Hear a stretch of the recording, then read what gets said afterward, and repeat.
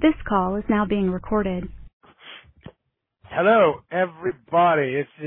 It's Dr. Stanky here with Schmutz. How's it going, Schmutz? It's Schmutz. It's going real great. It's going great. So let's get down to business this week. I thought we'd start off this week. I'd like to start off with a story.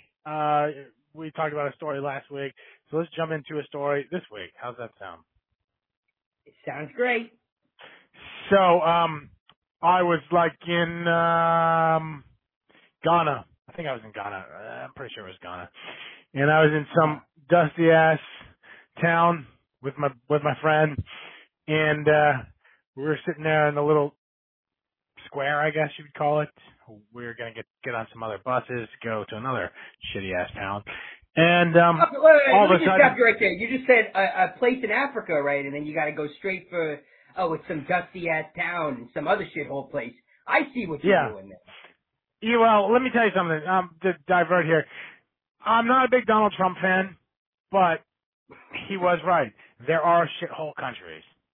Period. Well, he's saying that without defining what a shithole. There's no definition of a shithole country.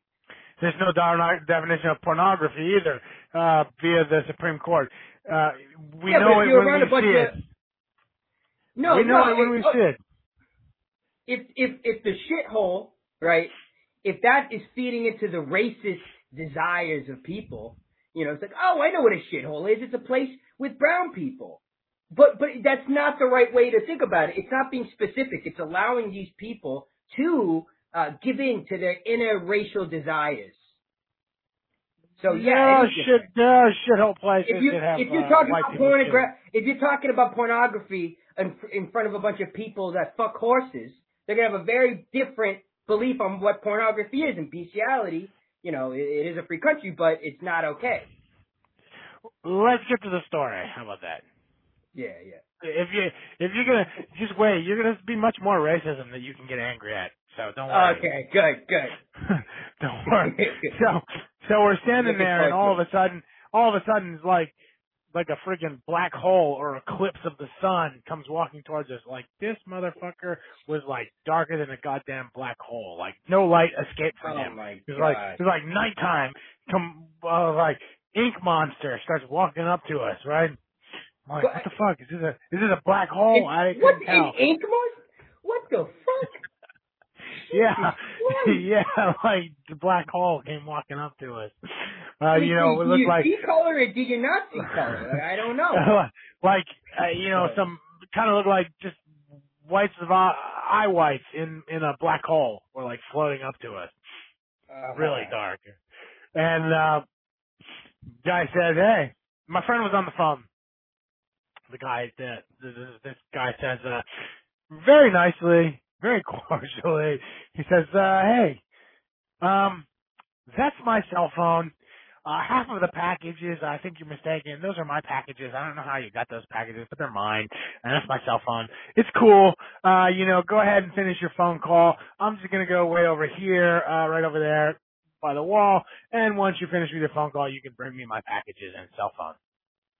And he walked away, and I was like, "What the fuck?"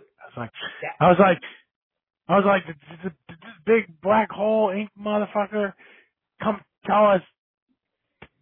I was like, did I hear that right? Did he just tell us that, like, the cell phone you're on is his cell phone and half of our bags or his bags? My friend's like, yeah, that's what he said. I said, so I was like, shit. He was a big dude. So we're like, okay. Never been in this situation before, really cordially being robbed. And I said,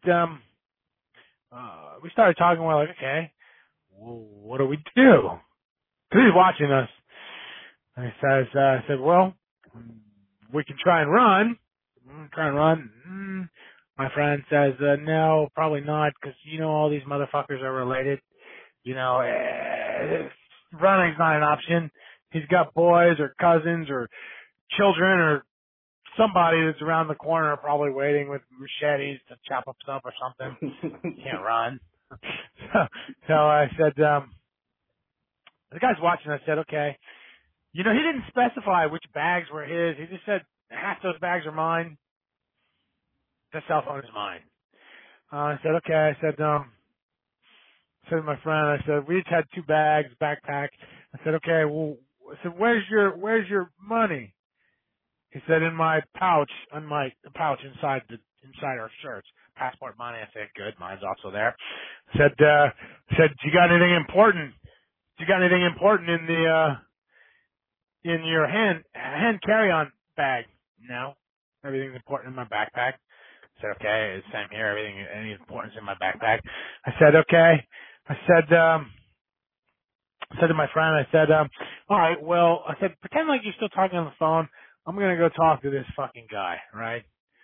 So, I walk over there and I said, oh,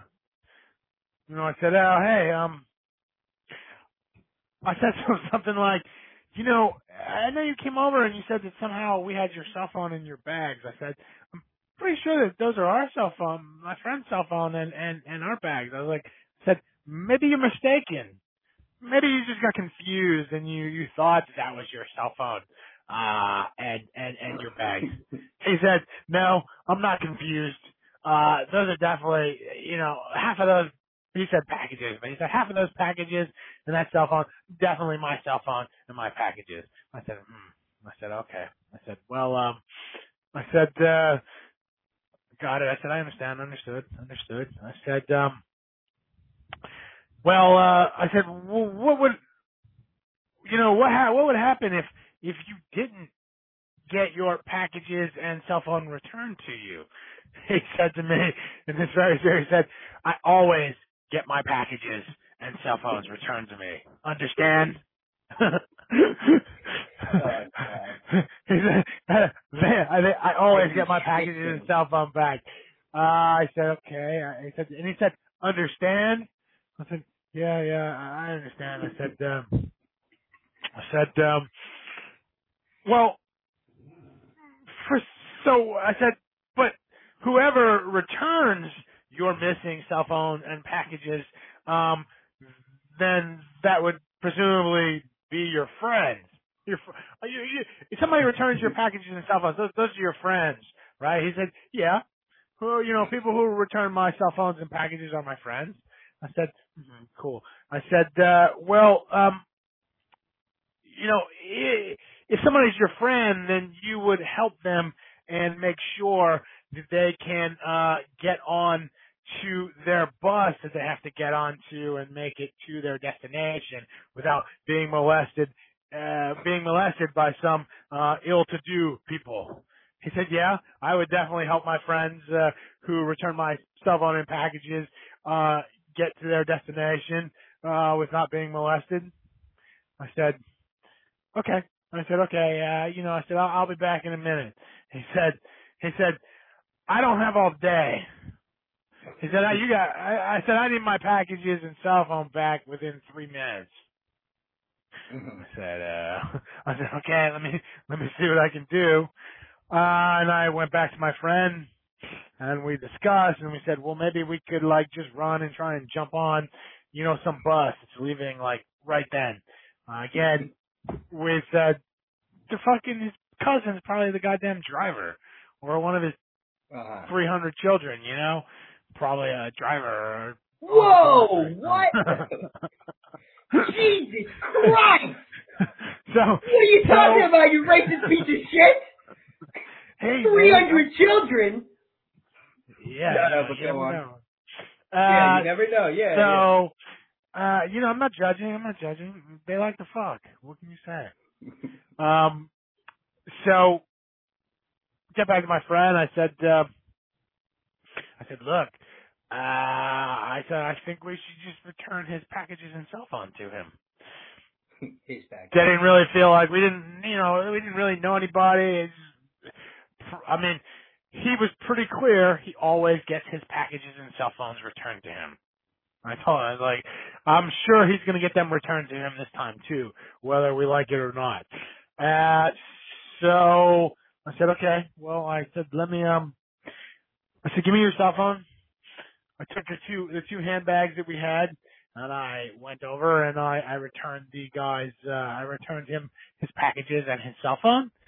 And I said, okay, I found your packages and cell phone. I'm returning them to you. Since we're friends, I'd like to ask for your assistance in making sure we can get to our next destination unmolested. And we waited for our next bus, got on our bus, and made it to our next destination. We didn't really lose anything so important, but that's the story. So. So you just got fucking robbed. Yeah, but it was like the most strangest way of getting robbed ever. Yeah, we just got robbed. We got robbed. I mean, like, I guess I'm just like, what the fuck are you supposed to do in that situation, right? Nothing. That's why. But it was just funny the way. It's funny the way that he did it. He came up. He was very polite about it. He was just like, "Oh, somehow he's like, you've accidentally taken my packages and cell phone. I'd like to collect them, please." So that would have been better than just like taking a pistol out of his fucking. It's like, you're gonna give me your fucking stuff right now. Like that, you would have preferred the way he did it than that. Yeah, I mean, look, I think that if he didn't get his pay, he or somebody else would have robbed us at knife point or gunpoint or machete point if we had not given it to him. But yeah, I mean, I don't. So I don't my see the necessity of using the weapons if you just like What if it was a white person that walked up to you? He was 5'5", super skinny white person walks up to you and says the same. I mean, what if you walked up to us? If I waddled up and say, "Hey, those are half my bag. Those are half my bag, you idiot, and my cell phone too." Would you have done the same thing? If you were like, I just need a minute. It's like, I don't have all day. I mean, it depends on where I am. If I'm in some shit town in Africa, well, no, because I know that probably you don't have the clout. But if I was in Africa, right? Isn't South Africa a part of Africa? And aren't there white people in South Africa? Yeah, but white people aren't the criminals, so. Oh, so okay. I was just making sure where your mind was in the discrimination, racism. No, it's like no. Look, there are white criminals. What I'm saying is, it depends on where I am. If I'm in Little Shalom and you walked up to me and twirling the little fucking braid on the side of your head, telling me like you stole my matzah. Hey, I've been having this on my back all day. What are you doing here? I might, but it depends on where you are, So, so yeah. So if you're in New York City and a big black man comes up to you and says, "Give me half your luggage," what would you do? I probably wouldn't have done that. I probably would have kept walking because, see, here's the thing. Like, in New York, I can be relatively sure that I could, duck into some kind of, subway, because I got them on every block, or, some establishment and get some kind of relief. And I could be relatively sure I could call the police, and that there's some kind of structure that I could lean on to. You see what I'm saying? What if this was? Yeah, I see what you're saying. But what if this happened? Let's say it was 1 p.m. This happened. Then you hop on a bus and you go to, I don't know, Macy's, some other place. You get new luggage, you get a new cell phone, and you get all that figured out by 4 p.m. You walk outside, and then a big black man comes up to you and says, "Hey, that half my luggage," and you have to give it to him again. What if this is happening 2-3 times a day? How many times does this have to happen until you just run and rather just fucking die? Well, I mean, look. So we figured out what we did was we didn't want to get targeted again. So we were smart. We started wearing started dressing like the locals. We put on blackface. You looked at You know. that's what I tell you. Like you could dressing like the locals. Like what is this? The fucking Blazing Saddles? Like you're the KKK walking up. Like dude, that doesn't work. Like what do you mean? Dude? It doesn't matter how you dress. You're not gonna look like someone from Ghana unless Blackface. What this isn't white chicks or no, that's the opposite. But you get what I'm saying. It doesn't work. Well, let me tell you something. Whenever I get into a taxi cab in the United States, typically I'll find that the driver of the taxi cab is not typically, but often the driver of a taxi cab is an African, right? In like Washington D.C. and New York, there's a lot of African taxi cab drivers. And first thing I do when I get it is I say, don't tell me where you're from. Let me guess. Right? And they always say, okay, guess. Right? And I'm pretty good at guessing where they're from. And what astonishes me is if I'm with white people, they always say this shindig is racist. It's not racist. So I always guess. I'm pretty good at guessing where they're from. I get it. I get the country in the 80% of the time, and I get close to the country, at least the region, almost like the 90% of the time. And how do I get that? Is because it's so easy to tell if you've been to Africa where somebody's from. First of all, I'll tell you, look, so North Africa, they're not black, generally. So if he tells me from Africa and he's not black, I know he's from North Africa. It's that African Americans are mixed. That's I'm not. African Americans aren't even that mixed. So here's how you can tell. Just a little bit. Here's the first thing you look at. The shape of their head. That's the first thing you look at. Well, first thing you look at is he black? If he's not black and he's from Africa, that means he's Egyptian, Tunisian, Moroccan, but even they're black. So, right. So you look at if they're not black, they're from North Africa. If they're like nightshade, like Wesley Snipes, black hole black, like that, they're probably from Central Africa or Senegal, because those motherfuckers are like nighttime black, like old school cartoons where they turn off the lights. Can you tell white people by the Can you tell white people by the color of their skin? Probably. I haven't paid attention. But you don't care. You haven't paid a lot of attention. I wonder why. Well, it's hard. I mean, probably, Because racism is only interesting when it's about black people. It's not racist. It's not. And here's the thing. Who gives a shit about white people? When I guess right, they're like, that's great. They're like, that's freaking awesome. And they always agree with me. They're like, yeah, you're right. Freaking people from Nigeria, they do look like squares. They're like fucking, they look like they're from that Batman show. Remember the Batman cartoon? Remember the Batman cartoon that had the square faces? Oh, yeah. That's how Nigerians look. So you're telling me that racism is just everywhere? That people in other countries are racist? It's not racist to say some so for example, Somalians and Ethiopians, they got a watermelon-shaped head. That's it. It's not racist. They got a watermelon for a head. Oh, that's not racist? You didn't say watermelon? What? You could have said cantaloupe, you motherfucker. No, because cantaloupes are more round. If you look at the shape, I encourage everybody, go look up Somalian, Ethiopian, and look at the shape of their head. It's like a fucking watermelon. It's not round like a cantaloupe. It's the fucking shape of a watermelon. They also have, the Somalians have that sunken cheeks. The Ethiopians, they also have that gigantic forehead, that real high. Which other African country do they look like fried chicken? I'm curious. Which one?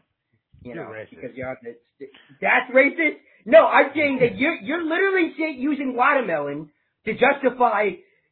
I don't know. There's similarities there. I know what you're trying to do.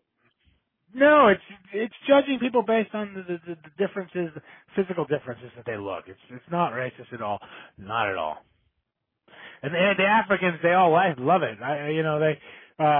So.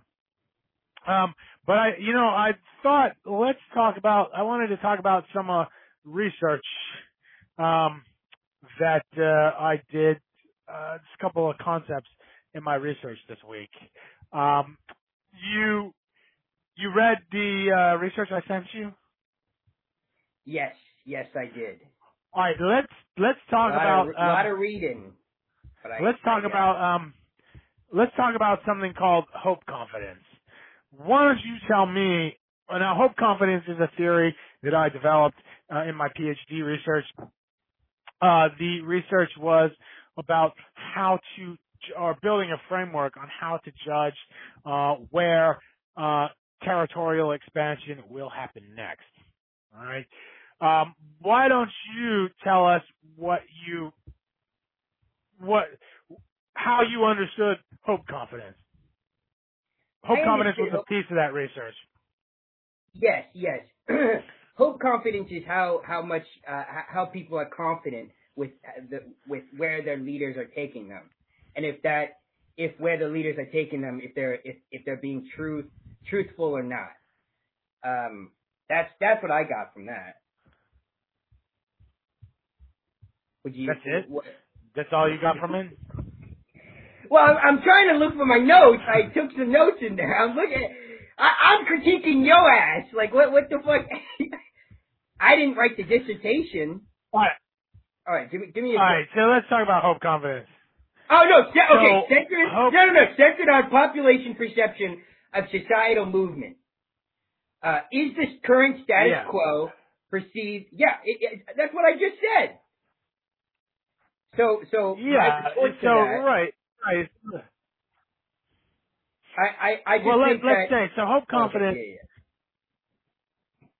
So hope confidence is. Look at it this way: it's the level of confidence that, like you said, the level of confidence that a population has that the current status quo will provide a future for them that is going to be better, more economically abundant, and more secure than the future that they have now.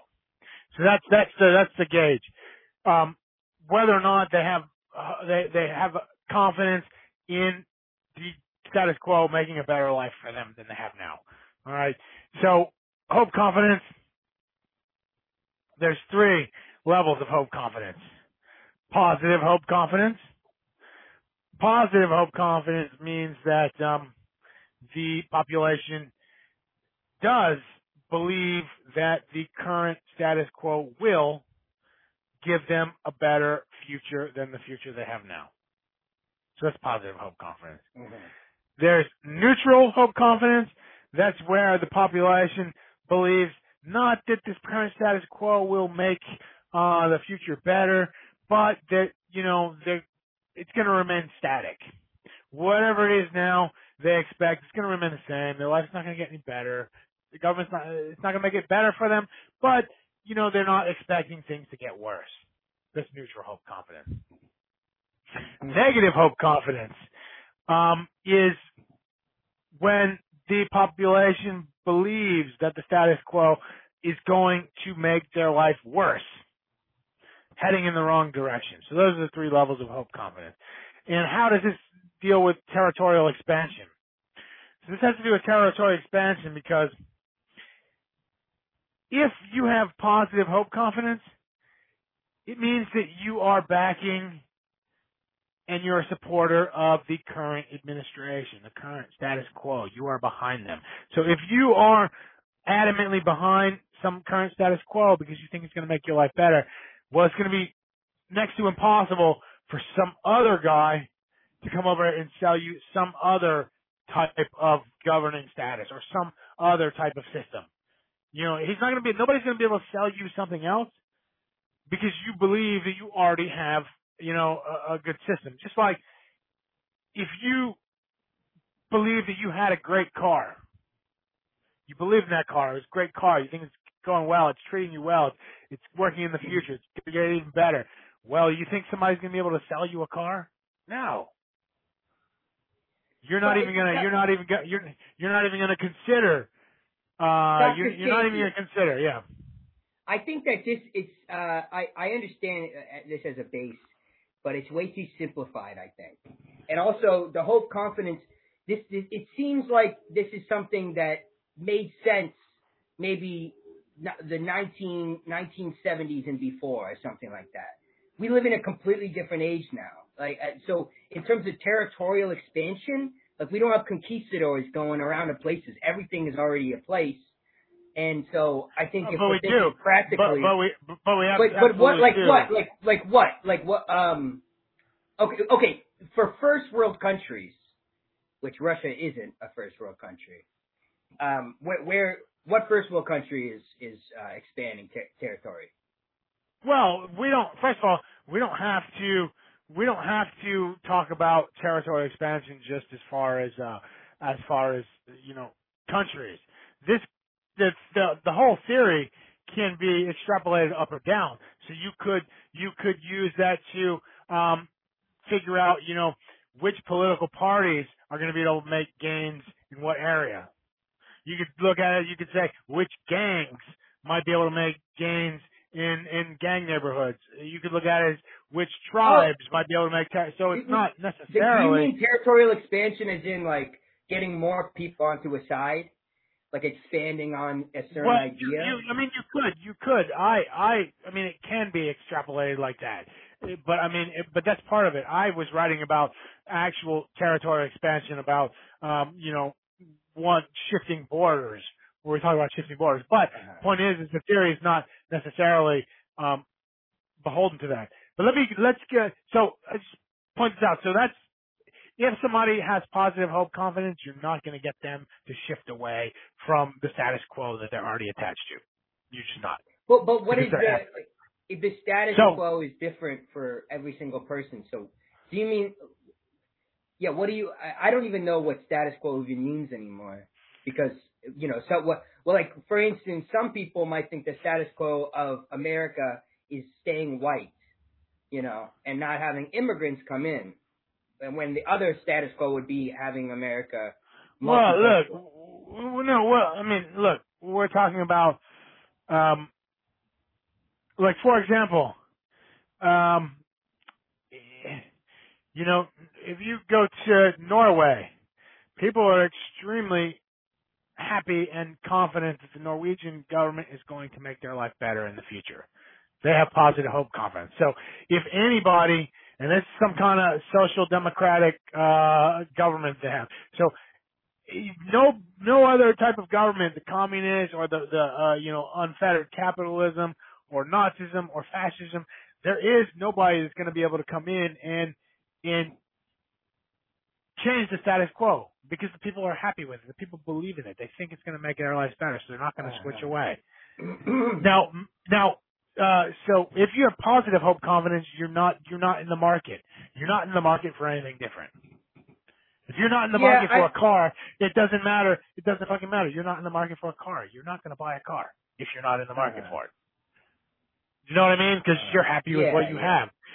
Neutral hope confidence means that that it's possible that you might be able to get some people to start considering different status quos because they're sitting around saying, well, I don't expect life to get better, but I don't expect it to get worse.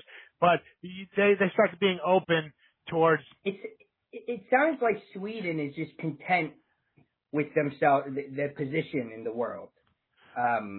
So Americans, nobody in America is content with anything. Right. Well, progressives are not content, and conservatives are not content. I would say to you, here's the point. Here's the point that so negative hope confidence means that you don't you believe that the present status quo is going to make your life worse in the future. If there is negative hope confidence, it means people start actively looking for something else to have hope in, because people, the movement is always trying to get confidence. That's what people, the natural progression is. societies want to be at positive hope confidence. If they're in positive hope confidence, they're not looking.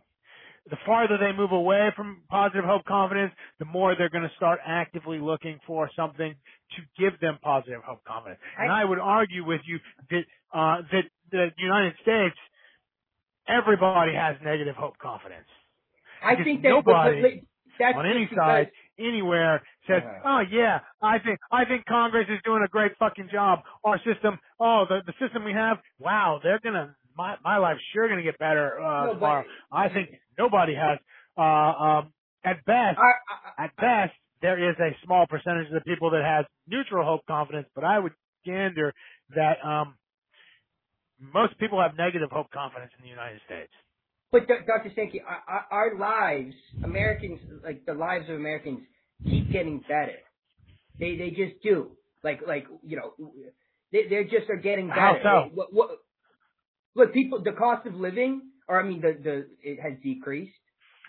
People, you know, there's welfare programs. Cost of living has not decreased. Cost of living has not decreased. Oh yeah, that is true. Well, people are making more money now. The minimum wage has gone up. No, they aren't. No, it hasn't. Oh well, fuck. No, it hasn't. Yeah, I don't. Yes. Is that so? Okay, now, in the 1960s, you might make the argument. But you might make the argument that some people might have. In the 1960s, college was free. In the 1960s, you didn't have drug prices. Black people couldn't go to white colleges. Well, black people absolutely had negative hope confidence in the United States, the system at that time. Oh, okay. So no, I understand what you're saying. Well, in me saying that things are better now because you entered all the immigrants and African Americans into the mix, and that might have made things worse off for white people. So you're arguing better. Here's the trick. Better. Just because something better that's got nothing to do with positive hope confidence. Things could be better, but it still doesn't mean that I think that the status quo is going to make my life better in the future. It doesn't mean I have any confidence. And I would argue that practically, I would freaking challenge somebody to go find 5 people that say, yeah, I think those fuckers in Congress are doing a great job. I'm sure they're going to do all these things to make my life better. It's so great. Dr. Stanky, when was a time that you could find that? Like, what are you talking about? Everybody's always complained about the government. Not true. That's yes, not true.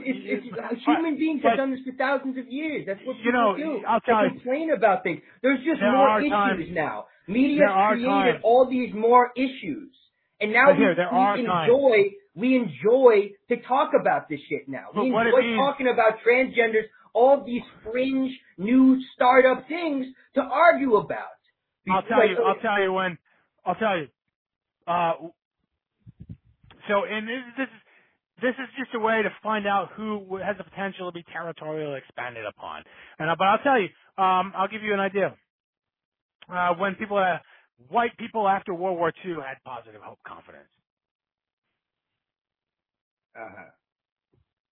That was the golden age. That was the good days. War was over. They were giving out loans. Okay, people so had some capacity has to happen for people to realize just how good they have it, right? No, there's got to be no catastrophe. That's the only thing. World War II, everybody realized, oh shit, I could die. I mean, this could happen right now. A meteor could come down right now. Like we find out tomorrow it's going to land, and we would spend the whole day just reflecting on our lives and being like, God, I wish that I could live. God, I wish. And then the meteor passes by Earth, and then we all spend at least like a couple years just being cool with everything and being grateful for what we have. No, we wouldn't be. But listen, my point. Yes, my point is that the United States. We don't realize what we have. The United States is embroiled with negative hope confidence, and when you have negative hope confidence, that's a very bad thing because people are looking. It becomes more fractured. It becomes more splintered. It opens up the arena for all these populational manipulators to come in, you have to be selling all kinds of shit. What are people mad about? a lot of what people are mad about. It's not about what they're mad about. And disinformation, like thinking that missing immigrants are taking your jobs. But you're missing the point. That doesn't matter what they're mad about. That's smoke and mirrors. It doesn't fucking matter. What matters but it's is smoke and mirrors that's manipulated the population into being mad. So it is important. That's not what are people mad about? What you can only manipulate people. The only time you're going to be able to manipulate people into is if they don't. The problem is that everybody sees and understands that the current status quo in the United States is not going to make anybody's life better in the future. Nobody's life is going to be more economically abundant, safe, and secure, and people know that. When they know that, then they start looking for alternative things to put there. If people were like, hey man, you know what, these guys in Congress, wow, they're doing all these great things that I'm sure my life is going to be better economically, and security-wise, and life's going to get better under these guys. You would not be able to manipulate these people because they would have the confidence in the status quo. So it doesn't matter talking about what kind of manipulation. So, People are being fed information from cell phones, constant news cycles of new issues that and then they add on to different sectors. One, for conservatives, freedom, right? They see freedom. So they have a problem with abortion, right? But it's not allowing the fetuses to be free, right? To be born. But all these new stuff, black people, African Americans getting shot by, African Americans being shot by the police. White people are looking at these videos and seeing protests from them, and they see this as a threat to them somehow.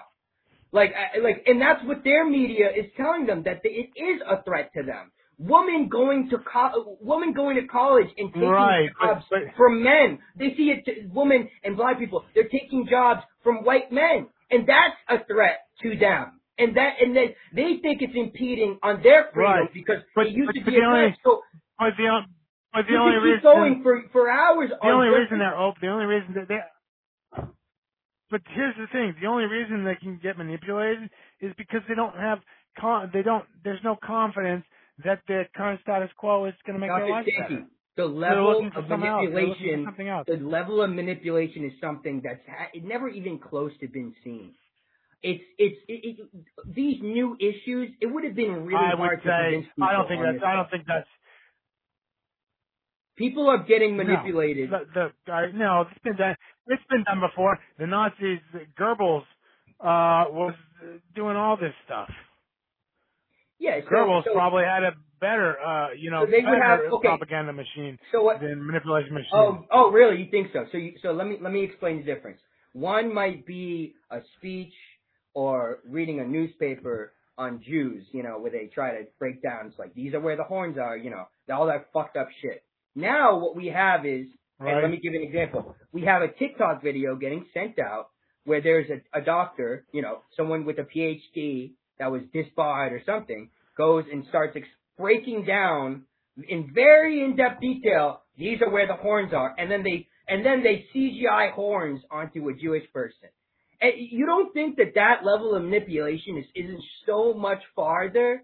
Like they can break down. You can literally make a video of fucking anything. You can add shit on. You can make believe fairy tales and have people believe it. You can make a video right now. It wouldn't be that hard to do it. Showing Bill Gates physically injecting somebody with COVID and a microchip. And it wouldn't be that hard to do. So when people are regurgitating this nonsense, and if it's 80% of what they're looking at, if they're on TikTok for 3-4 hours a day, you will become an extremist in a week. Well, right. That's why China. That's why China wants to have TikTok. In Nazi Germany, this was, they were doing this shit for years. And then, they were doing this shit for years. So the level of manipulation is something so far that it doesn't matter how fast, we wake ourselves up. It's too much for even a human to comprehend. What we're seeing, the images. For instance, the election being stolen, right? If you or I saw even hundreds of people ripping ballots, and hundreds of people fucking like doing weird, sketchy shit with like we'd start to believe that this somehow can change the outcome of an election, which is fucking ridiculous to me because you see hundreds of these videos, and then you get mad. You get mad, and then you think, oh, it must be hundreds of thousands. And so there's no way to overlook it. There's no way to go beyond it because now the election is stolen. Do you understand what I'm saying?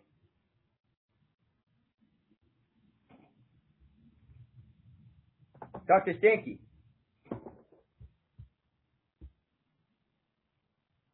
Dr. Stanky, I can't hear you.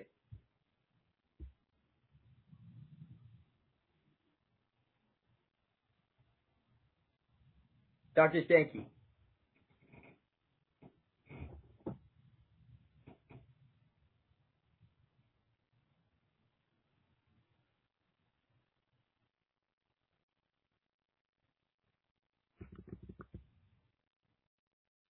You hear me? Oh, okay, there you are. All right. You hear me? Yeah, I can hear you. All right. So let's sorry about that for a little bit of technical difficulties. Let's speak about elections. Now, this is not going to be a popular view that I'm about to spout right now, but sorry to let everybody know. I know this is going to come. It's going to be heartbreak, and I know a lot of people are going to, just going to not piss me off. They're just going to reject this idea, and it's hard to accept things that are true, especially when you've been, led to believe something your whole life, and then wake us all up, Dr. Stanky. Wake us all up. What is it? America is not a democracy. Absolutely, it's a republic. It's not a democracy. Now.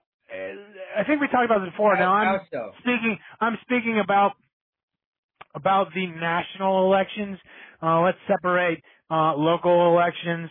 The farther down the poll you get, the more democratic the elections are. So, but we're talking about national elections. That shit is rigged as hell.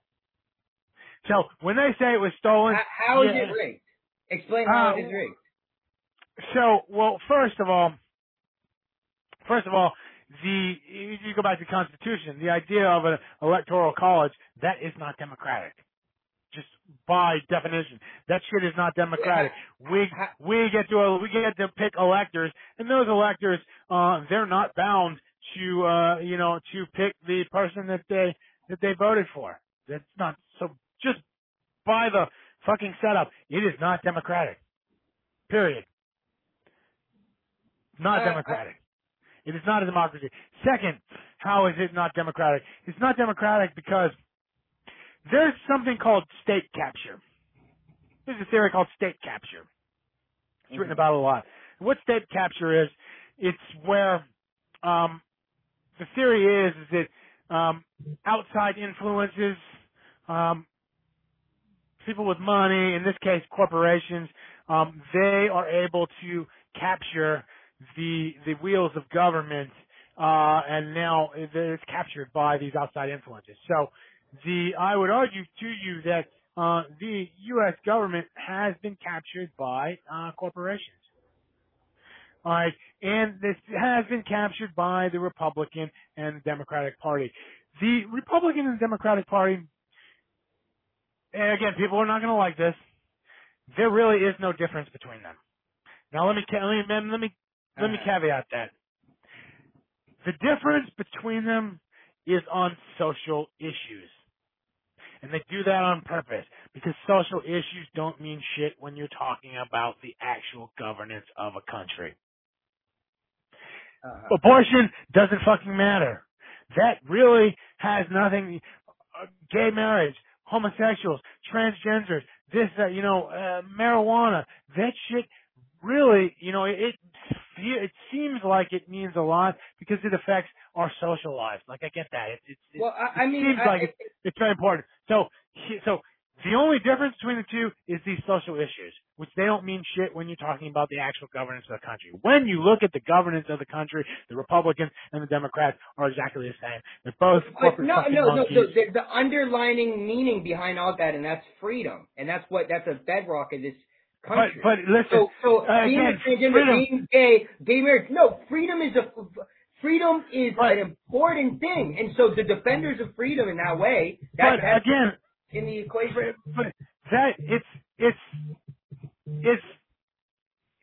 trivial, and people think freedom. It's trivial. We can talk all about freedom. They say but guess what they do? Freedom. Then they say, well, freedom means that I now that I let the chemical company pour all their fucking toxins into the water.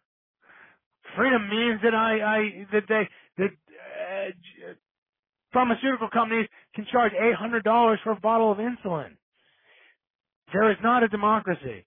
Yeah, So my point is, there's not, and here's the other reason why there's not a democracy, because the corporate masters, they do not care whether or not the Republicans or the Democrats get elected. That's why they give money to both. No, both of them are. They don't give a shit. And then the Republicans and the Democrats, the only thing they care about is making sure that they are the only two parties. Okay, if this is correct, then why do some companies have lobbyists that give millions of dollars to one side or the other side? You think that they're just doing it so stupidly? They give money. Go look at these things. They give money for campaigns. Lobbyists. They give money to both fucking sides. How did Nancy Pelosi? Yeah, different companies with different agendas give money. So, for instance, the cigarette companies, the gun companies, the oil companies, they give money to conservatives because they're trying to slow down the progress of turning everything electric. I'm telling you. But go look, they don't just give money. They give it to the fucking progressives. They give it to everybody. It's not. Yes, they give it to two different groups based on what. And here's the other thing is, the Democrats and the Republicans they get together and they decide who's going to be the president. Especially if we're talking about president, they decide this person or that person. So rarely does the vote get rocked. Rarely does the vote get rocked. So we'll go back to the 2016 election, which was a rare election. It was time that in both parties, the hegemony of both parties was challenged. And what I mean by that is, 2016 election, they had already decided. Democrats had decided that Hillary Clinton, it is true, that Hillary Clinton was going to be the nominee. The Republicans, the establishment, had decided that Jeb Bush was going to be the nominee. All right, and most times that's what would have happened. And the corporate masters, they didn't give a shit about which one of those people won. They didn't fucking care because they owned both of them. Now, 2016 was a little bit strange because on both tickets, people saw through that shit and they said, we're tired of your old ass, bum ass fucking people that you're giving us because you're just giving us corporate shills on both sides. The Republicans really did not want Donald Trump at that time. They did everything to try and make sure he would not get the nomination because he was not one of them. Same reason, same thing. So, and he did win the nomination, but they did not want him because that was not what the corporate masters wanted. That was not the choice. On the Democratic side, Bernie Sanders almost got the nominations, and guess what? Debbie Wasserman Schultz, the head of the DNC, you go back and look, they cheated that whole primary. But Dr. Stanky, they cheated to make sure Hillary Clinton got the nomination. Both parties might not necessarily care at all about the candidate. They want to win. So they chose Hillary because he was the best chance. That's what they thought, that he was the best chance of being Trump. That's what they thought. That's not what they thought. They did not think that. If they were trying to win, that's why they wanted to go with Jeb Bush, because they thought Jeb Bush had the best chance of winning the election. That's not why. And if they wanted the best chance, they absolutely would not have picked Hillary because everybody knew people fucking hated her. Half of the party hated Hillary Clinton. Okay, Dr. Stiggs, answer me this. The job, okay, let's talk about Pete Buttigieg. Yeah. When he threw support to Hillary, right? when all of these Democrats dropped out and threw support to Hillary instead of Bernie Sanders, why do you think they did it? Because somebody told them, or because they went with the best option that they thought, because they wanted to get a job in the administration. Because they wouldn't have gotten a job. So they give the 5% to the person they think is going to win. Because it's in their incentive. I'll tell you why. Because they knew that the Democratic Party was never going to let Bernie Sanders get the nomination. They knew it, and they knew it. Bernie Sanders knew it. There was no way, even if he won, they would have said that he lost somehow, or they would have said, well, he was disqualified in this state, so those votes doesn't count, or. They were not going to give him the nomination. They had already decided that Hillary Clinton was going to get the nomination. That's the way it works. Okay, you do not have a choice. Let's go in the other direction. Let's look at Ted Cruz, okay? Don't you remember it ended up being Ted Cruz versus Trump? He was the last man standing. He was bashing Trump, he was going back and forth. And he ended up throwing support. He was the last person to want to give support to Trump. But once Trump won the caucus and primaries or whatever, he threw support to him. Yeah, because there was no other option. Because they have to. But they, you know what? They were very upset that they did not. The establishment fucked up by letting Trump get the nomination. They didn't cheat enough. They didn't do it. So, because that's what I mean. Look, but what I'm saying, you guys, on one end, you can't say it is not a democracy. It is not. You're dehumanizing these politicians. Okay, so why don't we look at them with incentives, human incentives? What incentive did Elizabeth Warren have? Oh yeah, Elizabeth Warren didn't throw support to Bernie, even though she was more inclined. She threw support to Hillary Clinton. Why did she do that? Because she knew that Hillary had a better chance of beating Trump. No, because she didn't want to get fucking blacklisted by the Democratic. What do you exactly, think because she wants a job. She didn't want to get she didn't want to get blacklisted. She knows what happens. She knows what happens if you support the person. It's just like the Live Golf tournament that they got going now. If you decide you want to support the Live Golf tournament, you're out. If you supported Bernie Sanders, what they're going to do is they're going to start they're going to primary you. They're going to make sure they primary you. They're going to make sure that they give that person who primaries more funding. They're going to pull your funding. They're going to make it where you hard for you to get on the ballots. They're going to cheat to make sure you lose. So I don't know. I think it's ridiculous to me to think that, to actually believe that the first Democratic Socialist, right, that he would seem to have the best chance to win the election. He would. He would have won. He would have won in 2016. Maybe. He would have won. He would have won. No, maybe. But from what we know, socialism has not been accepted by a large majority of Americans. Don't accept it, and they start thinking of Cuba. They start thinking of Russia, and it scares them shitless. So it's daring, it's extreme. That's why they didn't want Trump, because he seemed like an extremist in another way. They want to go with the safest option. That's why Biden won. He's the safest option because they think he's going to win, so they can have a job in the end. Whereas if they just go with their heart, which they don't, and which you agree. But listen, don't you think? I mean, are we so stupid that we get fooled by the same greatest hits every 4 years? The same fucking greatest hits. I'll tell you what they are. Oh, here they are. Oh, you need to. It's the most important election in our time. We have to pick this guy who, well, you might not like him the best, but he's the only one that can beat the demon on the other side. He's the only option that can win. The greatest, or, well, don't vote for a third party because this election is too important. You're just gonna let the demon win on the other side. It's the same. So who is the safe option? Obama or Hillary Clinton in 2008? Who is the safe option? Because somehow.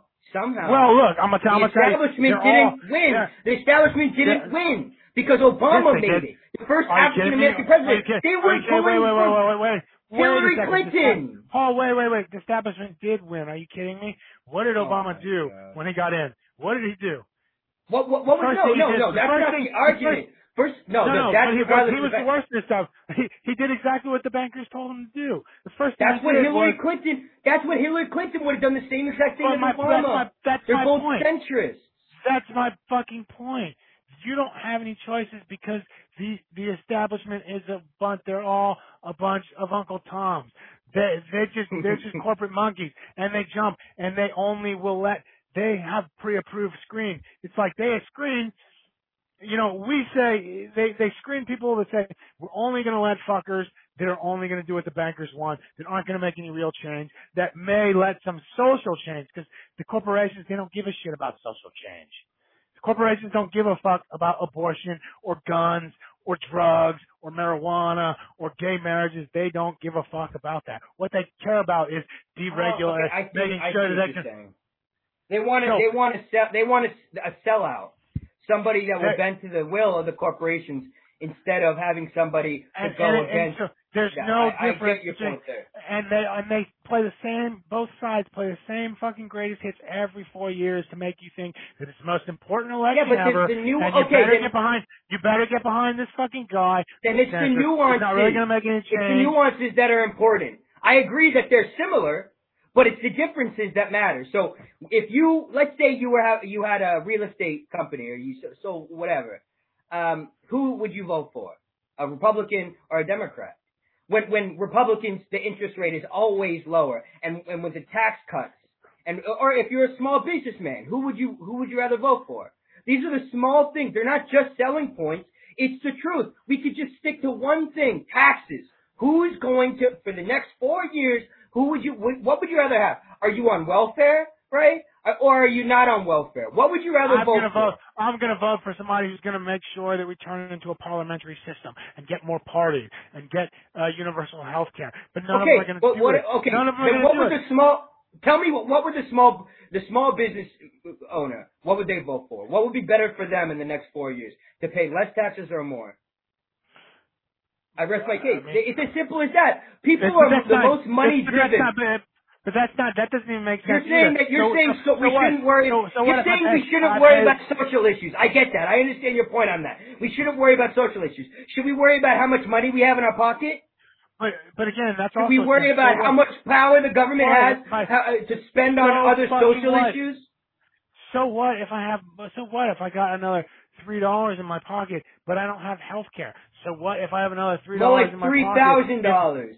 Okay, if I don't have, so fucking what? If I have $3,000 in my pocket and I don't have any health care. I agree. So I agree with you. If there's no schools, or if in Jackson, Mississippi, there's no fucking running water. I mean, you look at what's going on right now. Fucking what? If the bridges are crumbling, there's no info. I mean, it's the difference between looking in the long term and looking in the short term. And the people live in the present, so they like that short term. If I'm going to get $3,000 in cash, I'd be like, woo! I'd be fucking ecstatic. But if I thought that I was going to be paying more money, if I was going to be paying an extra hundreds of dollars at the taxes, and then in 6 years there's less homeless people, on the street, I'm not thinking about that. Okay, so that's the difference. It's not. There's no democracy there. If we had a parliament, the only way you can have a democracy is if you have a parliamentary system. This winner take all is not. It's impossible to have and they know it's not. And there's no difference between the Republicans and Democrats. Now again, we did have a weird election in 2016 when people fought back against and they almost. The Republicans, they did beat out the establishment. The establishment absolutely did not want Trump. He was absolutely not their choice, and they did everything they could to make sure that he did not get, but he was able to push back. The same with Bernie Sanders. They were not going to let him get, and I'll tell you what. Dr. Stanky, was Trump, I have a question for you, right? Before Trump, ran for the primary, did he do anything for politics other than say that Obama was from Kenya? You know? No. He didn't do jack shit, so he had no exposure whatsoever because everybody realized this guy fucking didn't do anything. Whereas politicians can at least say, oh, I participated in creating this bill that helped these people. So it makes more sense for politicians to win rather than some fucking idiot. No, well, I mean, look, Bernie Sanders is a politician. What it is they are not going to let people get it. They're the establishment. And here's the thing: they are never going to let a third party become viable because the only thing they care about, the only thing that the Republicans and the Democrats care about, is making sure that there's never any other party and making sure that the elections stay as a winner-take-all election. But Dr. Stanky, there's some practical. I don't disagree with you, but there's practical reasons on why that might be the case. Because what's going to happen? No. What's going to happen? Let's start with $100 million. No. Let's start with one. Let's say one group comes, right? If the group that comes is more to the left or more to the right, even by one fucking percentage point, you know what's going to happen? It's going to be 20 fucking years of the other party winning. And you know what's going to happen to that person that's either Democrat or the Republican? You know what's going to happen? They're not going to have a fucking job. So it is important to them. Quite honestly. So one party, so they would have to understand that they're taking a step to maybe politics being better 30 years from now. But in the present, they're losing their job. Yeah, that's what a third party is going to do. Yeah. A third party in any side is going to mean that half of the Democrats are going to lose their job. That's what it's going to mean. That's good. All of them should lose their job. If I became ruler right now. Yes, but why would they stop that? They wouldn't. That's the point. They both want the same thing. None of them care. None of them give a shit. They all are, not all, but most of them are fucking corporate monkeys. The corporations write the laws. They write the law and give it to them and say, pass this law. They don't even fucking read it. There's no democracy. We do not have a democracy, and people need to understand that.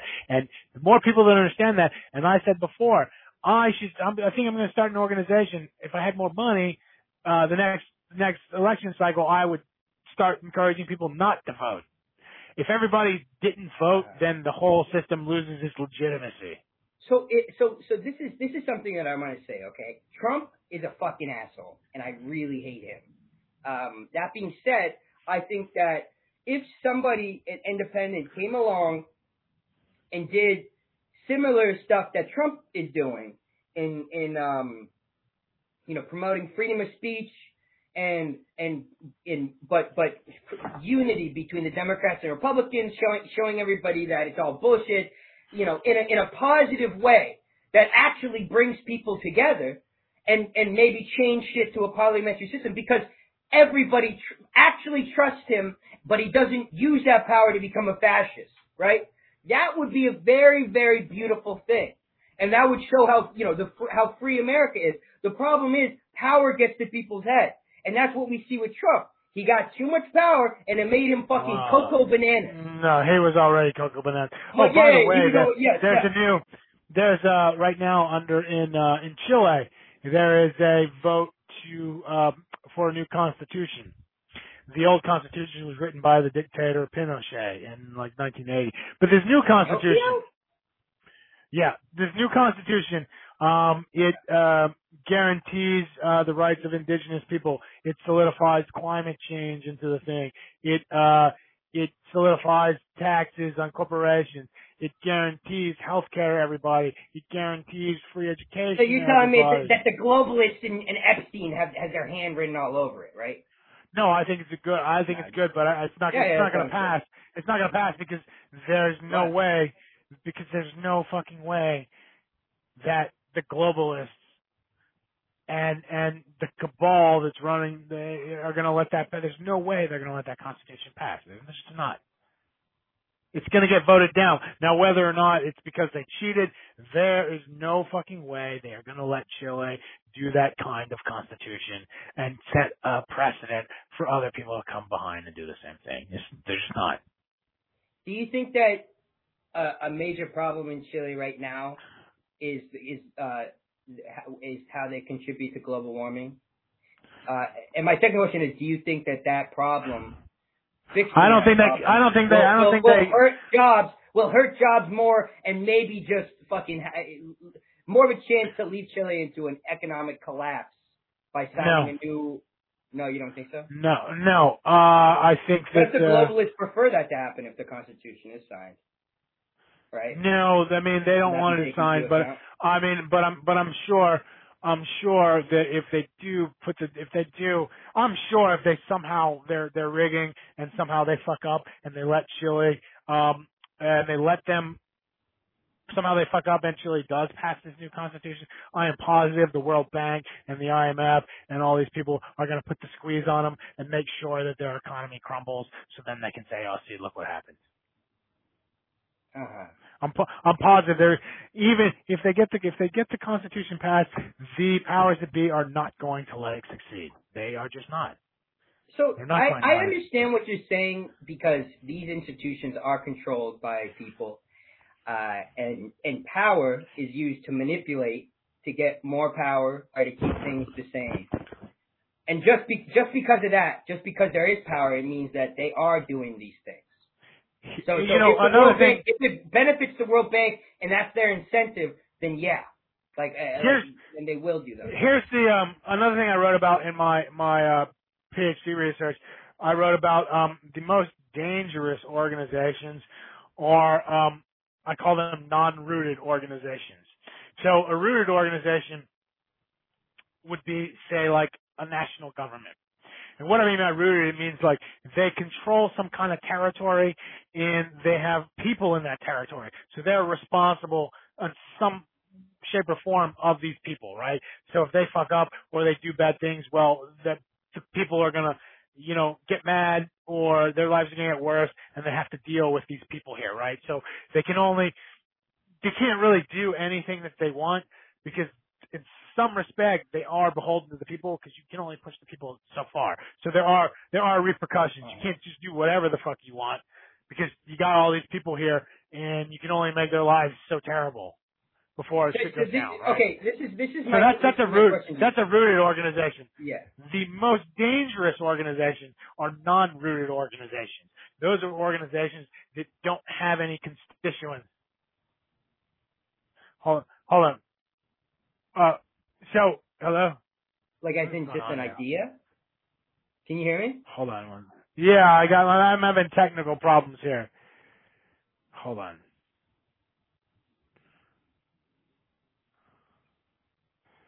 I'm having technical difficulties. Can you hear me though? Yeah, but I'm like somehow. Okay, there we go.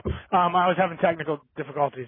So a non-rooted organization is an organization that doesn't have any constituents, doesn't control any territory, and it's not beholden to anybody.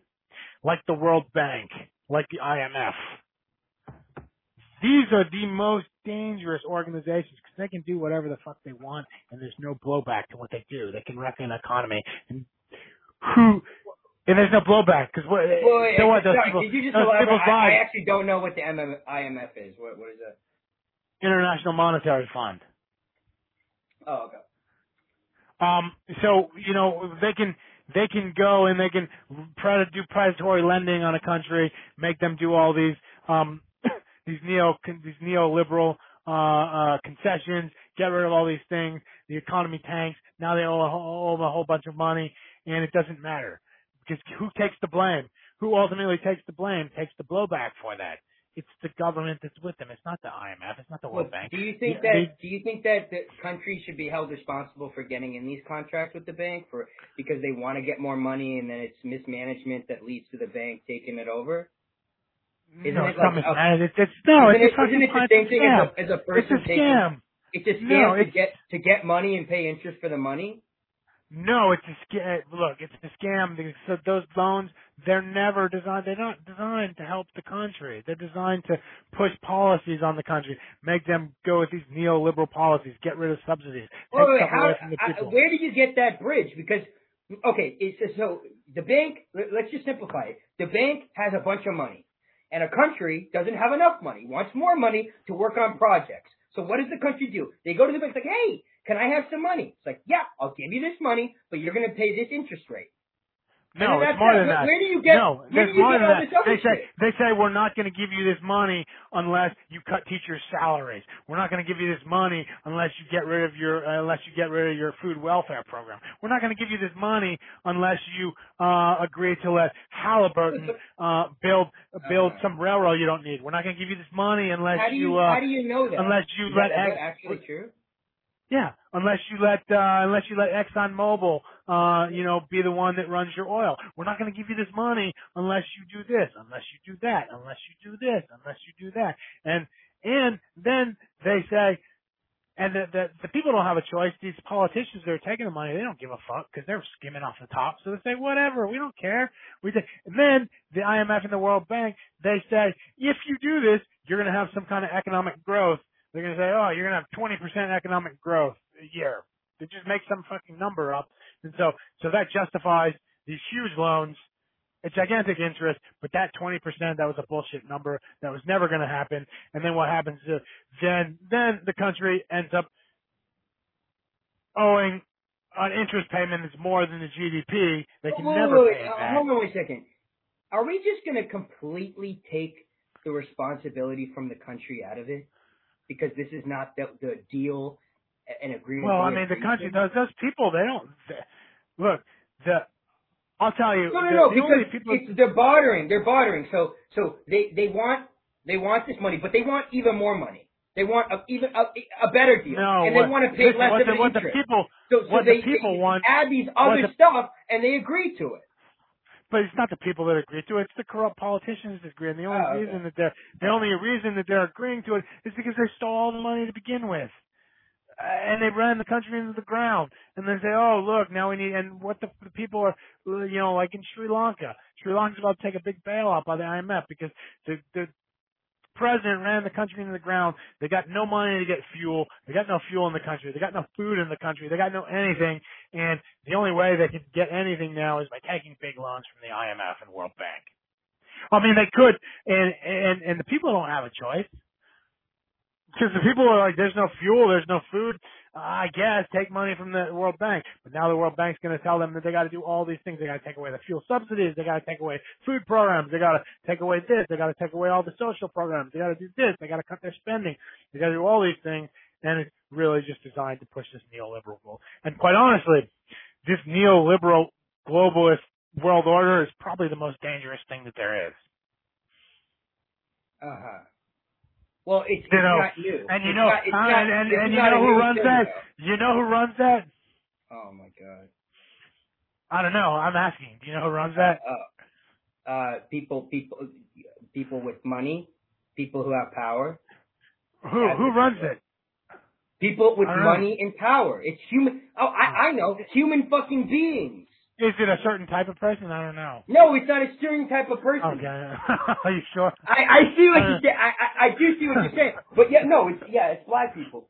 Okay? Just listen. It's a human being with money and power. Why are we going to debate, on the race or the religion? I would say what would make the most sense, if we're thinking statistically, there's more Christians out there, so it would be run by Christians. That would be a safer bet. Here's the deal. Like, again, to you people in the United States, you don't have a democracy, especially now at the local level. Yes, at the local level it is democratic, and I encourage everybody. Everybody needs to get out there and vote in their local elections. Vote for your attorney general. Vote for your school board. Vote for your local councilman, because that is where you can make a difference. Absolutely. You need to be involved in those votes. And unfortunately, those are the places where the least amount of people get involved in. People jump in and get involved in this fucking presidential election, and they trick everybody thinking like, I voted because I voted for fucking president. That vote doesn't mean anything. I have a question for you.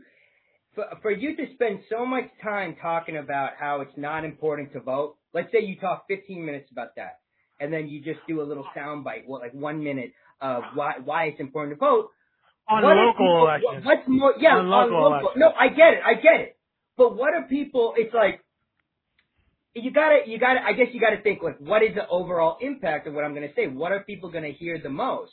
If you spend so much time devaluing, that institution of voting, devaluing the election and say that, national elections. But you talked for 15 minutes about that. Because that's why they trick people into thinking that they have a voice. You have no voice in your national election. That's bullshit. You are wasting your time. There is no difference between that Republican and that. They're both going to fuck you. They both don't care. They both are corporate shills. They both are corporate monkeys. They both are just gonna. They're not gonna do. They're not going to do anything for you. What if you're pro having abortions or other than social issues? Other than the social issues. But in the long run, social issues don't mean shit. They really don't. It seems like they're more important to us because that's what we see in our, that's what we see. We see that impact in our lives on a daily basis. So you're saying, but when we're talking about the long run. On one hand, you're saying that having abortions, the communities that get abortions restricted, they end up being, in 20 years, they end up being way fucking worse. And the crime rate and all that stuff. Is that social? Is that social? You say that with one side of your hand, and the other you say that, it's just a social issue. Like social issues. But see, those social issues are going to be decided on the local level. It's going to be the city ordinance, the county ordinance, the state ordinance that's going to decide those issues. It's both. It's literally both. So it's not literally both. It's not really. So saying that you can't ban, so Roe v. Wade being overturned, right? And now let's say a state can ban abortion. Those are your local elections. That's your. Then what if 90% of people in a state, they agree with banning an abortion, and then they do ban it? What about those 10 people? Should they have not voted in the general election? Should they have just let it happen? And then it gets to the state election and they're voting. It's like, woo, I'm voting for the more important thing. Look, and then they get fucking the ass for it? You can vote, but you got to understand that there is. It's not a democracy. You don't really have a choice. Vote in your local elections, and we should have total disdain for it. And the brainwashing that they've done and talking about how they've really, they've brainwashed it the opposite way. They've gotten people away from voting in their local elections, making them think, well, I voted for president. I did my civic duty. No, you didn't. You didn't do shit. You didn't. No. If you vote for a Democratic candidate, you're not racist. That's how it works. Sure. Or it comes down to these tropes. It's like, because I support Donald Trump, I'm racist. It's not true. It's absolutely not true. I love women, so I vote Democrat. Because women, it's an easy tree to go down. You connect the dots. If Democrats, they would uphold Roe v. Wade, it means that you hate women. But what let me tell you something. On the social issues, there is a big difference between the different parties. Yeah, but you're acting like the social issues. But here's the thing: the social issues are more important. You're not right. But this is my point. But on the local level, and what you're going to find that the Republicans are going to take over the social issues. Why? Because they are very good at getting motherfuckers to go out and vote for your school board. No, they're very good at gerrymandering. What are you talking about? They don't gerrymander school boards. These are small districts. They're very good. The Republican machine is very good at getting people to come out to the local small elections, the school board, the county sheriff. They're very good. And if you start looking now, guess what you find? All over the country, even in these blue states, you start looking at school boards, which are very important because that's who controls what our kids learn, what they do in the school. All of these school boards have flipped to hardcore, crazy-ass QAnon supporting crazy-ass Republicans. They're banning all these books, even in these Democratic states. Why? Because they're very good at getting people to go out to the local election. Okay, so And it doesn't take a I would lot. say this. In some ways, maybe being a Republican, debating how things are, right, or how things were, might be a safer debate topic than trying to expand on things, which could scare people. So maybe that's why. I don't know. I actually don't understand why the Republicans are so much better at these local elections. Maybe, oh, you know what? It's young people, right? They vote in the general election. Well, I think you're good. I think that they are very good at, cause look, What's easier to sell? What's easier to sell? The Democratic Party or the Republican Party? Well, look, here's the deal. And this also was in my PhD research. Tax breaks. You think that's not the easiest thing to sell? No. Get your tax breaks here. But that's not what gets people out to local elections. Local elections. If you ask, okay, in every election, to local elections. Oh, local elections. Okay. Because the local elections are not setting taxes. Tax breaks does not get people out to local elections. The economy is always number one. It's either the 1, 2, or 3rd most important issue of every fucking election. For national elections, that's not what gets people out to local elections. Because local elections, the economy is not decided on a local election. That does not get people out to local elections. It doesn't. I wrote in my dissertation, a big part of it was there are only two things. There are only two things that motivate people. Hope and fear. That's it. Only two. You either sell hope or you sell fear. Fear is much more immediate. Fear is like easier to push on people. Fear is stronger in the short term. But it's less powerful over time. So could you see the effect of giving or taking away money? Wait, do you see the effect of giving or taking away money to this equation, making someone more fearful of not having money or having more hopeful? No, that's not what so the Republicans have been very good at drilling fear into their people for a long time. They're gonna take your guns. The IRS is going to have people coming to your house with guns. Oh, the Mexicans are coming to take your jobs. Oh, white people are being oppressed.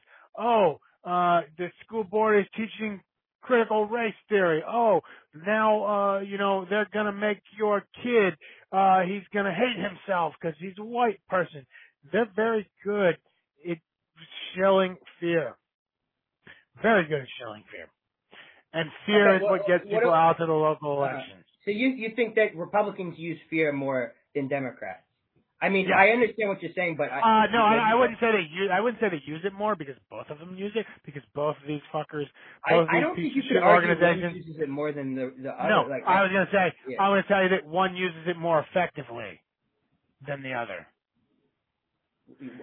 Are you sure? Yes. Are you sure? I'm absolutely sure. I am. The Republicans use it much more effectively to manipulate this. Well, okay. Let me just use this example, and you tell me what you think. With the BLM. Why is your voice? I think your voice sounds weird. No, with the BLM protest that became some people rioted. The police come in. Your voice sounds weird. There's something wrong with your microphone. Oh, it does? Check it. Yeah, check your voice. All right, can you hear me? Yeah. You follow me on that? Check your voice. Yeah, I follow you, Dr. Stanky. I get it.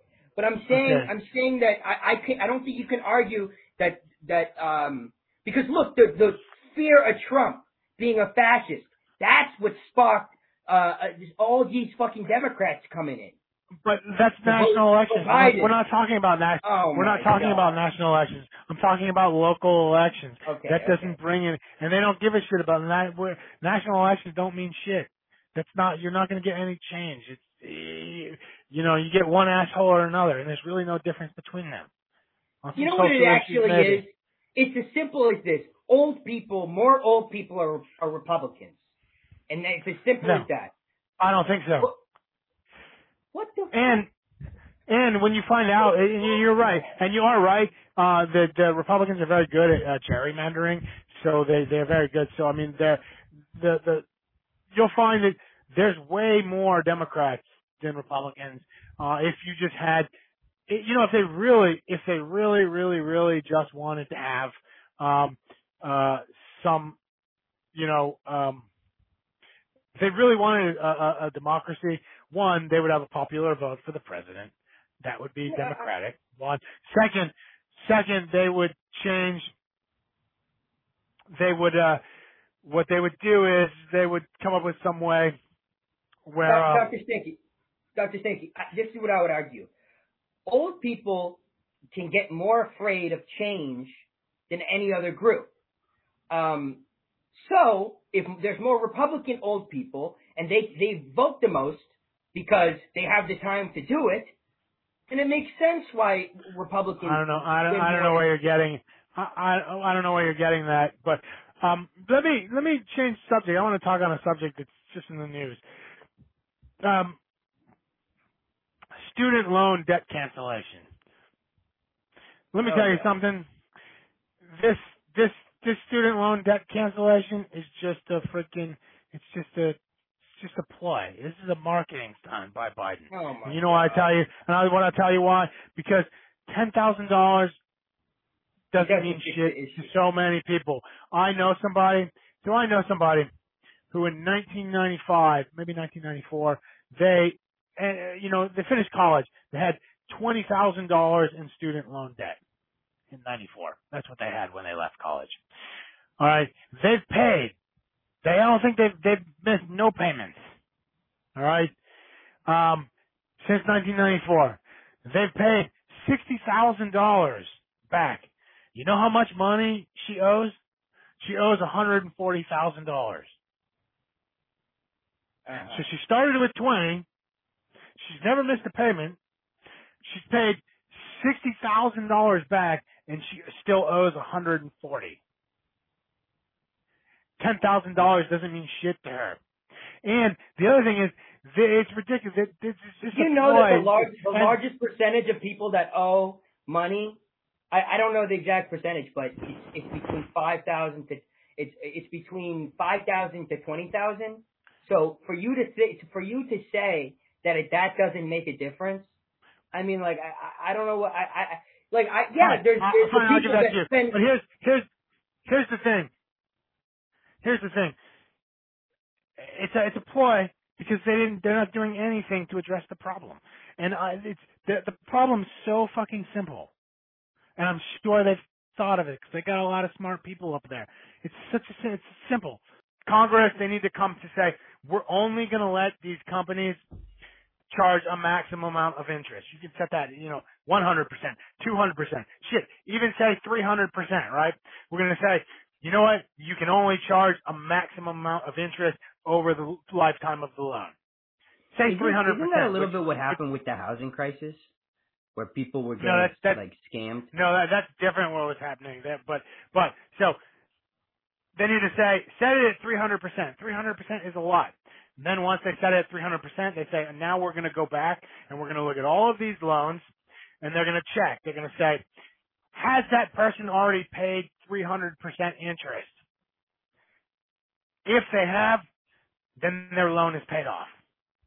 So in the case of my friend, if the interest is set at 300%, that means he's paid $60,000. It would mean that he'd still have to end up having to pay another $20,000 because at 300% it would mean he'd pay $80,000. But at least that means there's an end to the cycle.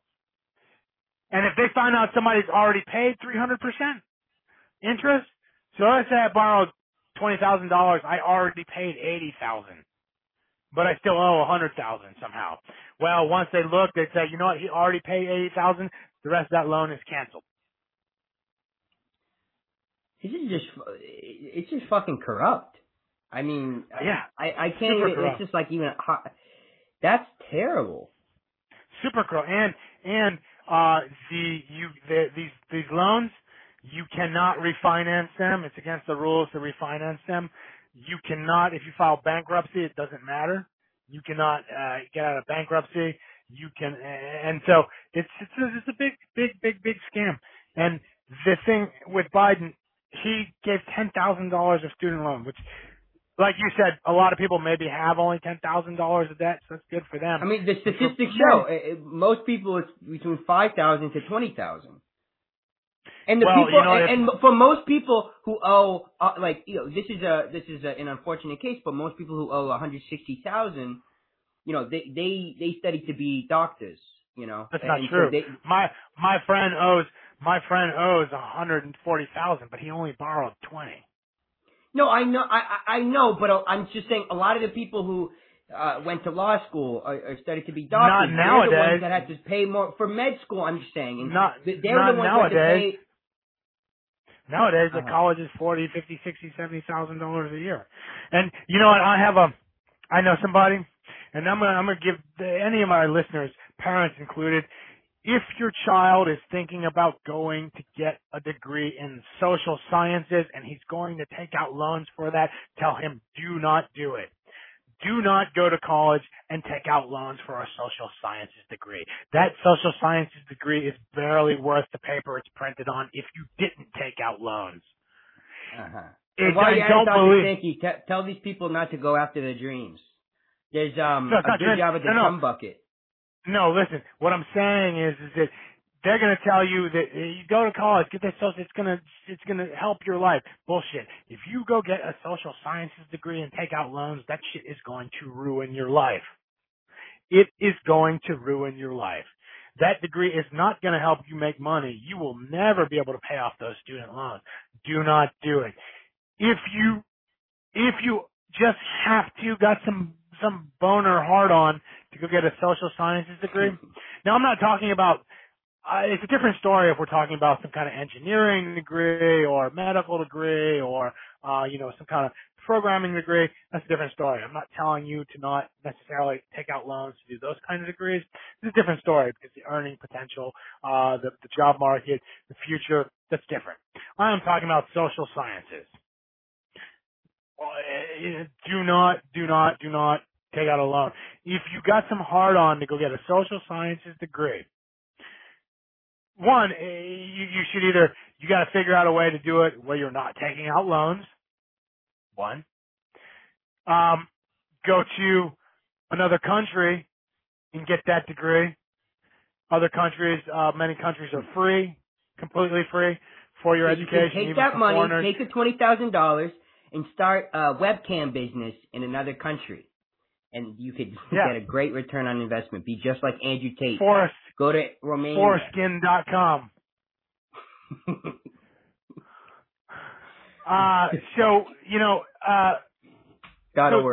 My point is, I'm warning people, do not, if you go to, imagine you go for art history or gender studies, do not do that shit. You're just fucking your life. Absolutely fucking. What's wrong with gender studies? Nothing wrong with gender studies. What's wrong with if you take out loans, predatory loans for a gender, nothing's wrong with gender studies by itself. What I'm speaking about is taking out predatory loans to get a gender studies degree is going to ruin your life. Yeah, I think that it's fucking ridiculous. Not just gender studies, art history, sociology, psychology, undergraduate psychology, anthropology, cultural anthropology, but all of those. I mean, like, a lot of these places, there's a lot of privilege involved in getting some of these jobs, but some places it all overlaps. You get a degree, and then they just accept you. Not because of the degree, but because of everything else, the resume. Who accepts you for what? No, come on. No, I say you're not going to get any job with a social sciences degree that's going to be helping No, you get it. No, I mean, like, maybe the social sciences degree is the same as just a liberal arts degree, right? But, don't get a liberal arts degree. Don't fucking do a liberal arts degree either. Don't do it. Do not do it. You just have a diploma degree. That's what you have. You went to college. You can show that sheet of paper to somebody. I went to college. And you could learn. I mean, but taking out loans, I get that. I get that could right. fuck you up. That's what's fucking. It's not the degree. Sure, I'm not saying that there's nothing useful you're going to learn from a social sciences degree, or there's nothing useful you're going to learn from a gender studies degree, or something that might help you with your personal life, or exactly, Dr. being Stanky, smarter, what or if being this is friendly. what they want to do? What if this is what they want to do? Why don't you give them some advice on how to, fight against that? Because what if this person is going to do the social sciences degree? That's what they want to do. That's what their life is coming to, and they need to take out loans. What loopholes are there? There is no loophole. The loophole is going outside the United States. Go do that degree somewhere else. And money to degrees other places, like go do that degree in England or Australia or New Zealand and even many places that have even other countries that have many programs in English. Go do it in another country. In many countries it's free. Norway, it's free for everybody. Germany, it's free for everybody. There's no tuition for anybody. International students included. Places that it's not free, say England or Portugal or France, many of these colleges do have English programs that are in English. You don't necessarily have to have another language. You can do all your work in English. And in other these countries, maybe it's $2,000 or $3,000 or $4,000 a year. So go do it in another country, or go, do one of these Arizona State online universities. I know it's not the same. You're not going to get the same experience. See, here's the thing: is they don't really want to go get the social sciences degree. They want to have the experience of being able to go to college and party. Yeah. So is that a problem? No. My suggestion is, if that's what you want to do, if that's really what you need to do, you should just go work at a university. Yeah, well, no, that's what I was about to say. If if you want the degree in social sciences and you want to stay at a U.S. university and party, which a lot of kids do, well, I would suggest to move to a college town, all right, and just and enroll in one of these online, like Arizona State Online, and that's relatively inexpensive. Even that's pretty expensive. But here's another thing you can do. If you go work at Starbucks, they will pay for the Arizona State Online for you. They will cover, and you only have to work 15 hours a week. So my suggestion is, why pay $40,000 a year just to fuck girls, right? So what you want to? So go get a job at Starbucks. You'll get health care. You'll get stock options. You'll get that Arizona. They'll pay for your Arizona State Online. You don't have to pay it back. Move to a fucking college town. Yeah, but you're gonna get addicted to caffeine if you work at Starbucks. There's no way. You're also gonna get fat if you work at Chipotle. I don't think Chipotle offers, but so there are opportunities. But what I'm trying to drill into people's heads is, before they can figure out the solutions, they got to understand that shit is a scam. Taking out loans for a social science degree will ruin your fucking life. Taking out loans for a liberal arts degree will ruin your fucking life. It will not help you. You will never pay off those loans. And the other side of it, maybe just look more in the fine print, or when you're taking out just stay away from them. Stay away from those hucksters. Stay away from those hucksters. They're going to trick you. They're gonna hustle you into signing those papers. Just stay the fuck away from them. I did my Do you have all your money, Dr. Stanky? Do you have all your money under your bed? Because you see, I couldn't see you trusting the bank with your money. If I had any money, I don't have any money. And that's what I'm telling you. I got a PhD and I don't have any money. So what does that fucking tell you? But I didn't pay anything for my master's or my PhD, because I did my master's at the university in Norway, completely free. I paid student fees, which is like $300 a semester. and I did my PhD at the University of Bologna in Italy. Again, You know, why is the U.S. so fucked? Wait, why is school so goddamn expensive here? Like, who's winning in that? Like, I don't get it. You're gonna find out why it didn't used to be so expensive. It used to almost be free.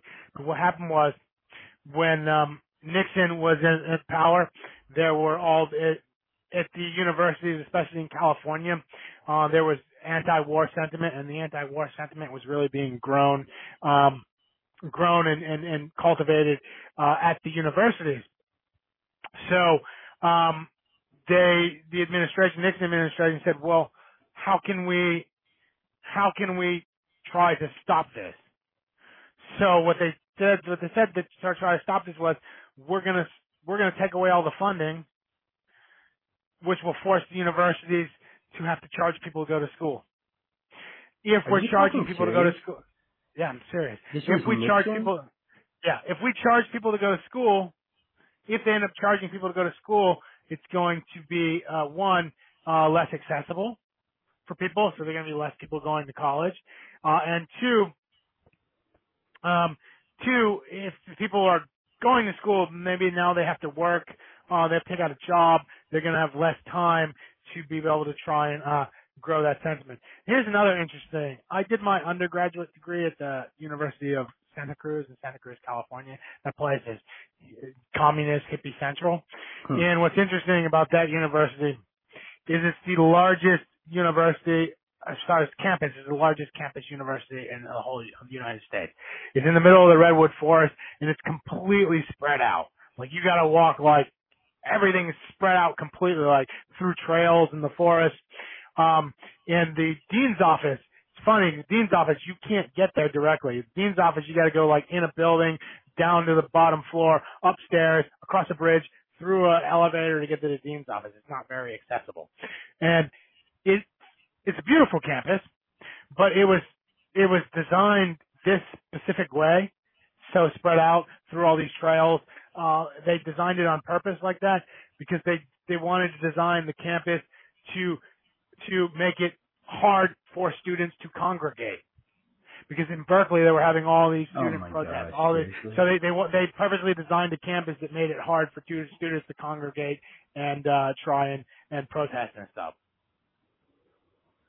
So that's just fucking stupid. I mean, like, I get it, but that's so fucking stupid. Like, here's another thing. You just need a Facebook. You just need Facebook. Come into this place, like. Well, this is in the '60s, so. So they designed. I mean, it was in the '60s that they designed the University of California, Santa Cruz. So in the '60s there was no Facebook. And what's also funny is I worked at the University of California. When I worked there, I got hired. This is in like 2000. I went in to do my hiring, and they made me sign an affidavit that swore that I was not a communist, and I had never been part of the Communist Party. I was not affiliated with any communist, and nobody in my family was part of the Communist Party. And I was like, I told them, I was like, are you serious? I'm like, this is like 2000. I'm like, because there was the holdover. It's still a rule at the University of California. They still have a rule. You have to swear that you have to sign this affidavit. If you do not sign this affidavit, they will not hire you. So I said to the guy, I was like, well, what if I said, no, I'm not going to sign that because I'm a communist? He said, we can't hire you. And I said, okay. He said, just sign it. And I said, doesn't this is silly? Because this is 2001. Second, the University of California, Santa Cruz is like all communists. That makes no sense. Well, again, this is a holdover from like the 50s and 60s. That's so wild. I wonder if that's still a thing now. Yeah, it's still on the books. If you're a communist, technically. But that's my suggestion. I hope you guys listen. Do not take out loans. You know, saying you're a fascist is one thing. Like, I would understand if it's like, oh, if you're a fascist, Nazi, you can't, be here. But I don't know. It sounds very McCarthy-esque. Yeah. Well, I'm sure it came out from the McCarthy era. That's what it came from. They just never got rid of the. So that's our show. Again, sorry for the technical difficulties. We hope everybody's enjoying it, and we will see you next week. Anything to add, Schmutzy? Have a good day or night or whatever. It was great. This was great. Everything is great. All right, guys. Goodbye.